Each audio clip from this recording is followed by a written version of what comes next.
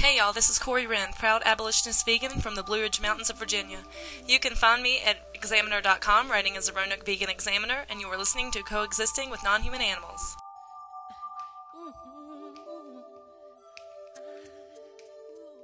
I know the human being and fish can coexist peacefully. Vegetarian. Vegan. Yeah, Let's get it right. You used the word animals, but I suppose what you should have said is non-human animals. If you wanna make the world a better place, take a look at yourself and make a change. Na na na na na na na.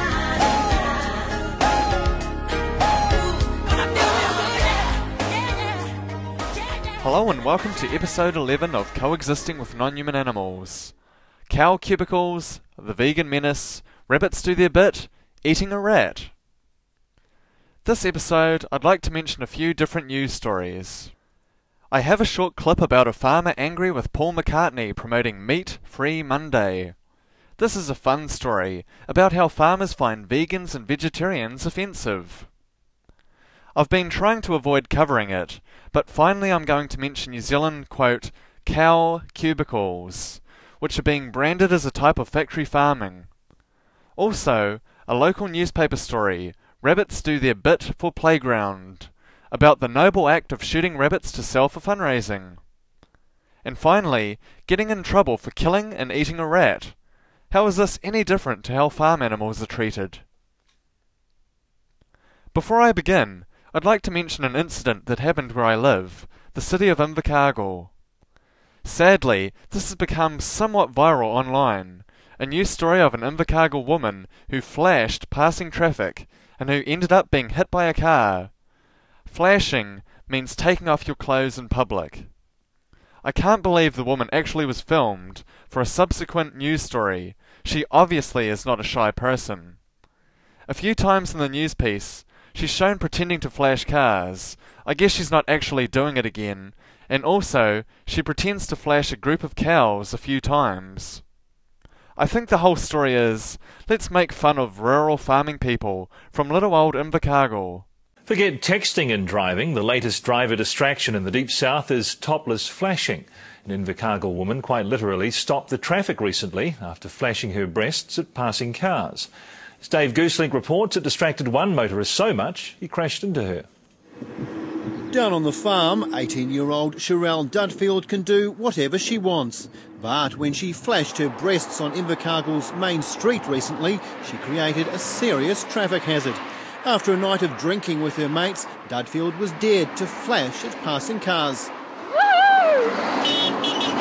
One motorist copped such an eyeful, he even crashed into her. I stood in the centre line, flashed a couple of cars, got back in and told me to do it again, so I did, and then I seen a car coming towards me on the middle of the centre lane driving up towards me, so I decided to run, and then I got hit. Thinking she'd suffered serious injuries, her friends took her to hospital. I didn't know where the blood was coming from, and didn't know if I could move. They were only cuts and bruises. Police had no sympathy. This was obviously an alcohol-involved offence. This girl put herself at risk with the actions that she undertook. Not only herself, but the motorists on the road at the time.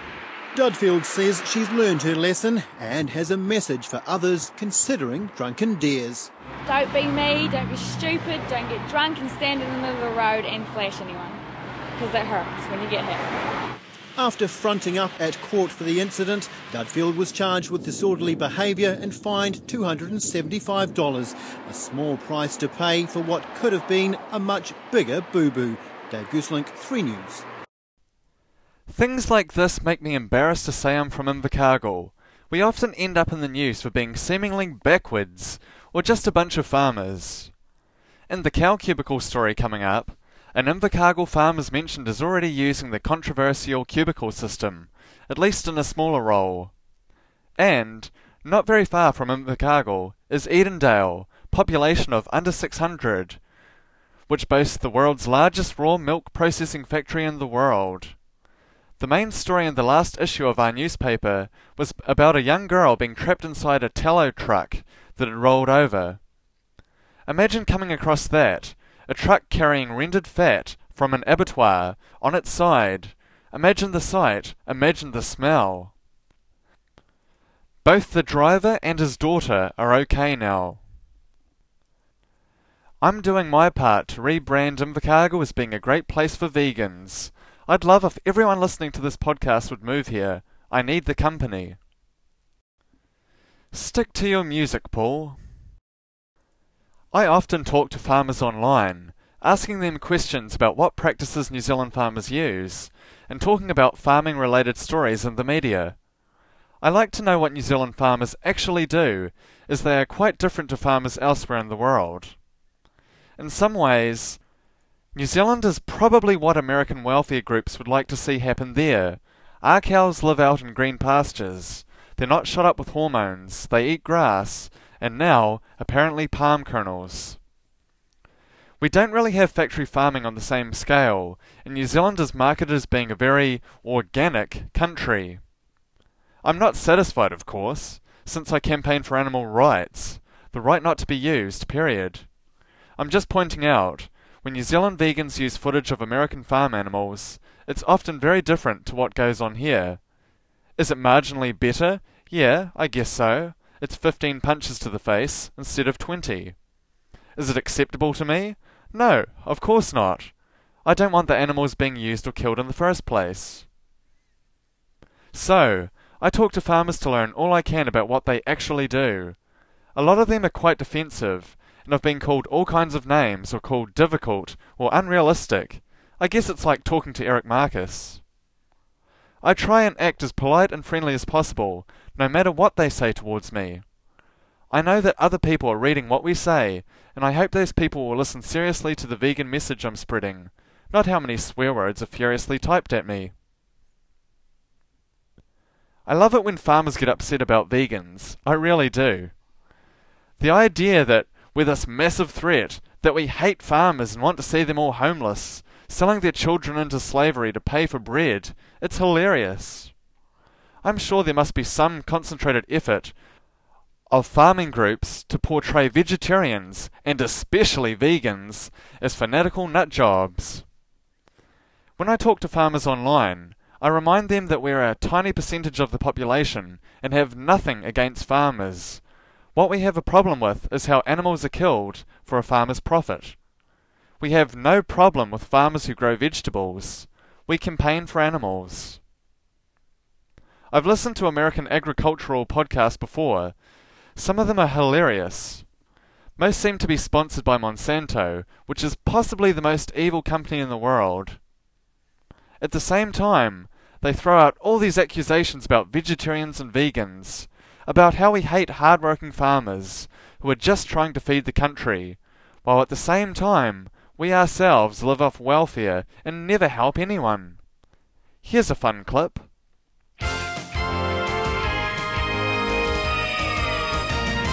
The U.S.-born Meatless Monday campaign has caused a stir overseas now that it's gone global in its effort to reduce meat consumption as a way to improve health and reverse climate change. Hello, everyone. I'm Cindy Young with Brownfield.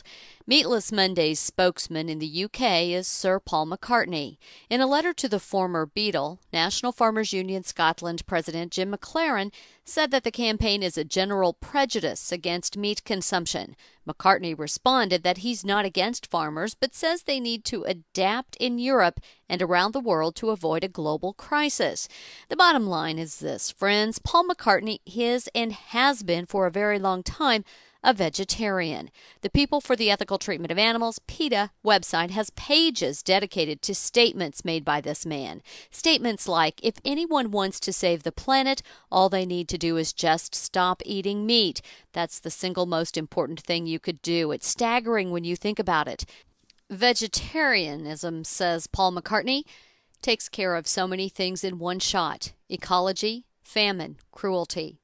The former Beatle also said, we can't go on cramming creatures into battery cages, broiler sheds, turkey sheds, and so on. Where's the compassion? It's a real chicken with a face and a heart. When I see bacon, I see a pig. I see a little friend, and that's why I can't eat it. Simple as that. Finally, says Sir Paul, I love everything PETA does, especially the title. People for the Ethical Treatment of Animals. I don't see how anyone could have a problem with that. Well, I have a problem with someone who doesn't eat meat trying to tell me that I cannot eat meat or raise livestock. Stick to your music, Paul, and stay out of my business. I'm Cindy Young with Brownfield, and that's my 2 cents. My dear friend B. Elliott left a comment on the website. It's not about eating meat, it's about killing innocent, sentient beings. If you wish to troll the interstate or country roads for morsels of traffic victims, that certainly is within your right. However, deliberately taking a life, especially when there are thousands of alternatives, just is not acceptable. When there is a choice, compassion should be the option. Go vegan. Of course I can't mention Paul McCartney promoting Meat Free Monday without playing a song he's written. I'm sure it'll feature on his next Greatest Hits album. Here we go. Hey, everybody, Meat Free Monday. Well, Meat Free Monday. It's a fun day. Yeah, Meat Free Monday is happening around the world. It's Meat Free Monday. Yeah, it's a fun day. And it's happening all around the world. Come on, join us. Join Meat Free Monday. It's a fun day. And it's happening around the world. Now surely you can do better than that. I sure can, Paul. I'd be promoting veganism. You know, when we get accused of forcing our beliefs onto others, how exactly are we going to enforce that? I'd assume vegans make up less than 1% of the population of any given country. Will there be some sort of vegan army that goes about busting heads of non-vegans? Most vegans I know are quite non-violent. So, what's so scary about the vegan message? Are people afraid that if they don't stop eating animal byproducts, that all the vegans will go on hunger strikes? There's really no way of forcing someone else to be vegan, although I'm continuing the research on my vegan ray gun. Cow cubicles. I don't know what to make of this issue. Frankly, it sounds bizarre. I'll play some clips. The Greens are horrified at the prospect of giant European-style indoor dairy farms being established in the South Island high country.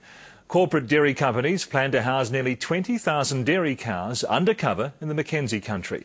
It's a radical move away from New Zealand's traditional outdoor pasture farming. Lachlan, how's the idea going down in the Mackenzie country?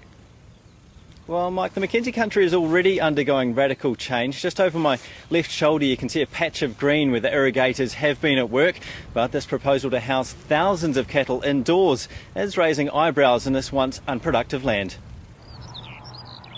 The Benmore Valley in the Mackenzie Basin supports about 6,000 to 7,000 cows. But a new proposal just over the hill would see 3 times as many cows packed into a third of the space.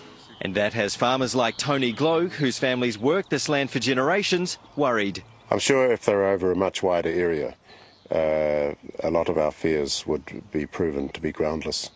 It's the concentration on such a small area that has given us some concerns.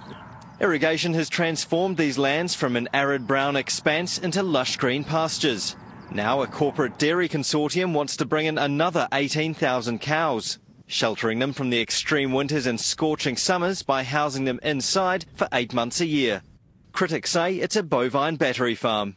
And when you look at the welfare implications of the animals in the United States, it's terrible. These animals really have a rough time. And is this what New Zealand wants to move to? You know, I don't think so. It's a kind of industrial factory farming, and it's completely at odds with what New Zealand pastoral farming is all about. But supporters say that's not the case. Well, I think in this case the common misconception is that they're constricted or restricted in their movement, these animals. They're absolutely not. They have cubicles, they can get up, move around and come back to when they feel that that's the way they want to be. The proposal would produce the same amount of effluent as all the people in Otago and Southland combined, And up to 1.7 million litres of diluted effluent gathered from beneath the sheds would be spread onto the land every day. It would be good to see perhaps a small prototype used to assess the effects before a project on such a vast scale is anticipated. A strange turnaround for land that just a few decades ago was only good for Heraceium, rocks and rabbits.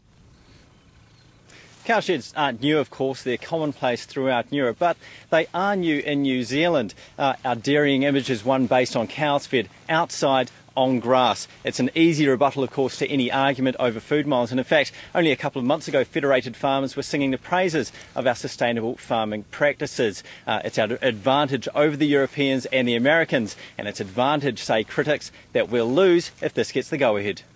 Kia ora, good afternoon. The Green Party's warning that New Zealand's dairy farming reputation could be destroyed by plans for factory farms. 3 consent applications were recently lodged with Environment Canterbury for factory-style dairy farms in the Mackenzie Basin. Brooke Sabin reports. It's scenes like this that give our dairy industry one of the best reputations in the world. It's depicted by farmers as a clean, green, sustainable industry.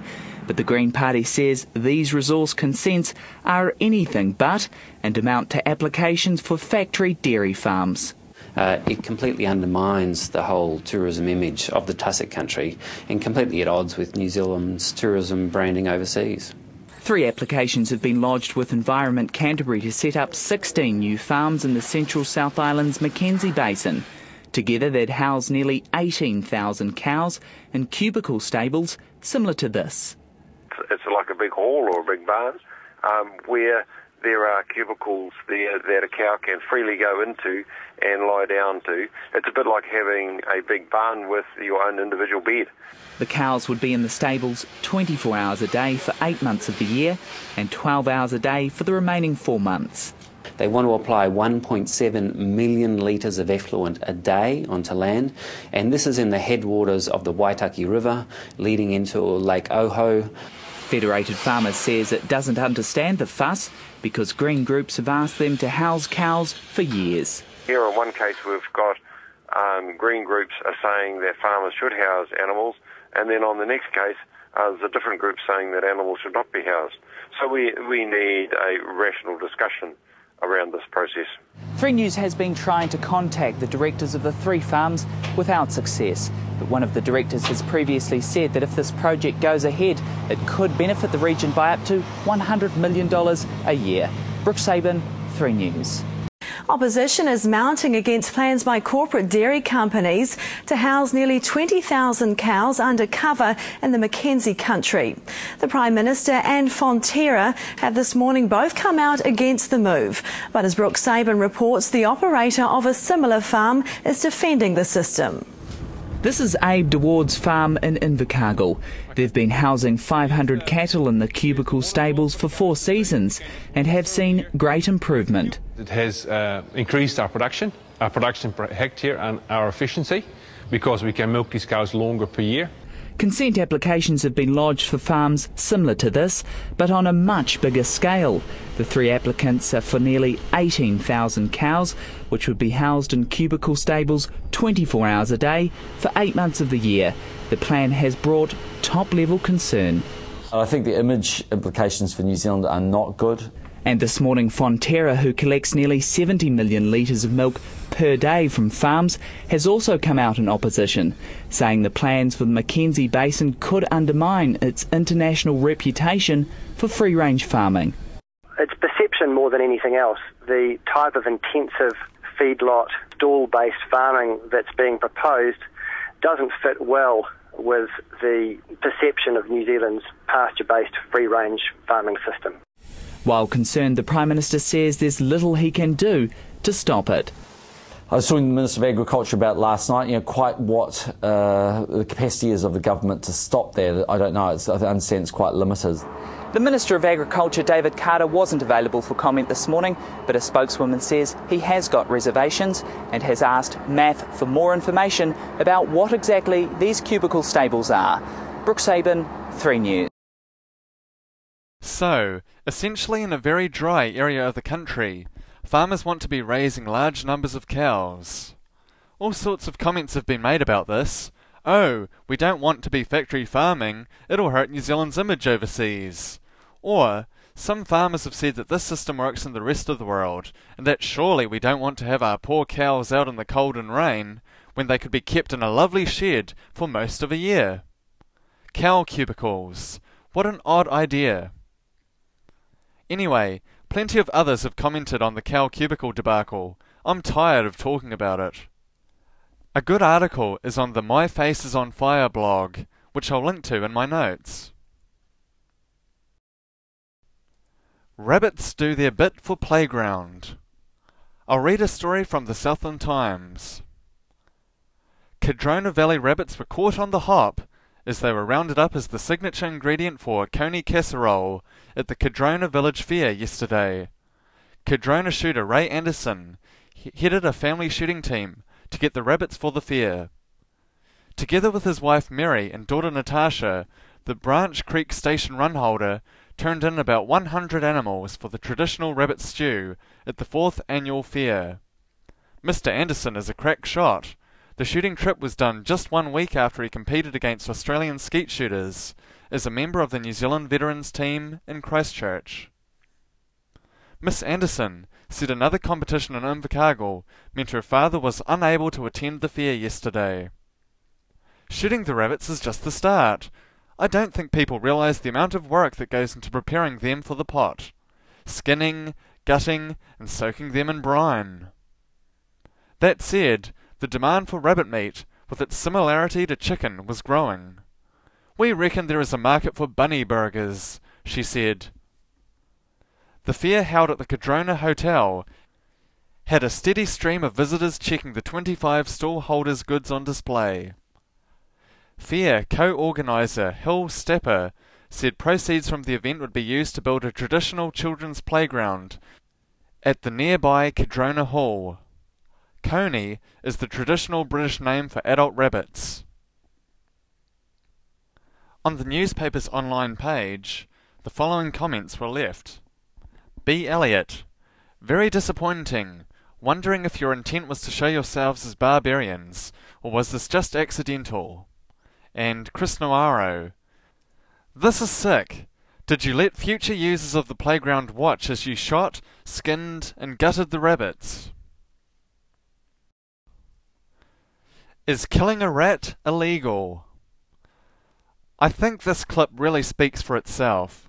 2 contestants on a British reality TV show will face charges of animal cruelty for killing and eating a rat. The pair have been ordered to appear in court in Australia where the show was filmed and could face up to 3 years in prison. ITV's Murray Dron reports. You put the pieces of rat into the oil, you seal it, then you put the pre-soaked beans. It sounds like any other dish rustled up by a professional chef, but Gino D'Acampo's rat risotto could land him a jail term, along with his fellow contestant Stuart Manning.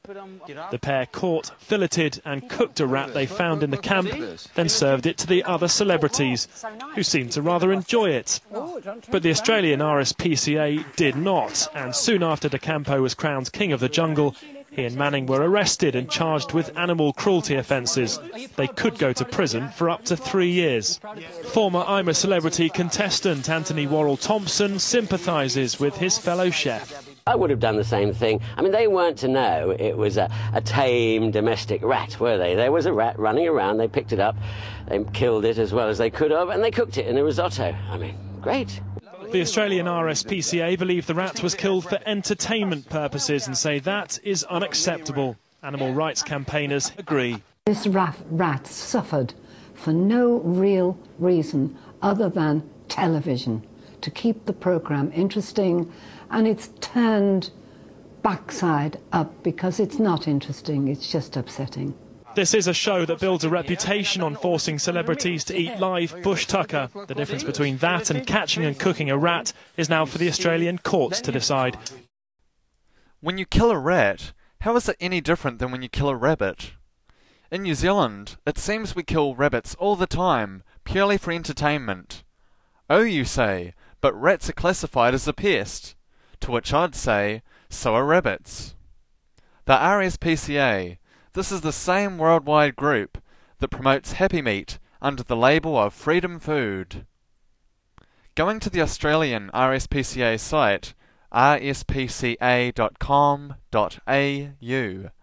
I saw no mention of veganism, but of course they promote animal products, with names such as Shop Humane, RSPCA Approved Farming, Choose Wisely, or by reminding you to look for the Good Egg Award. Would it really be so hard to say, veganism is the best way to respect animals' right to live, their right not to be property? I guess that doesn't make them as much money though.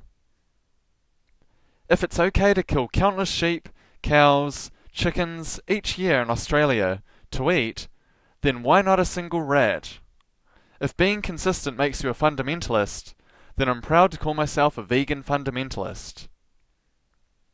Thank you for listening to Coexisting with Non-Human Animals. You can find the script for this episode, as well as downloads for every episode of Coexisting with Non-Human Animals, at coexistingwithnonhumananimals.blogspot.com.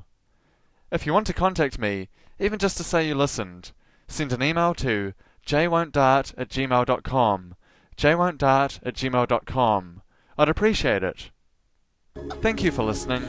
Away from the notion of animals as things and toward the moral personhood of animals. The choice is ours. If you're not vegan, go vegan. It's easy, it's better for you, it's certainly better for the planet, and most importantly, it's the morally right thing to do.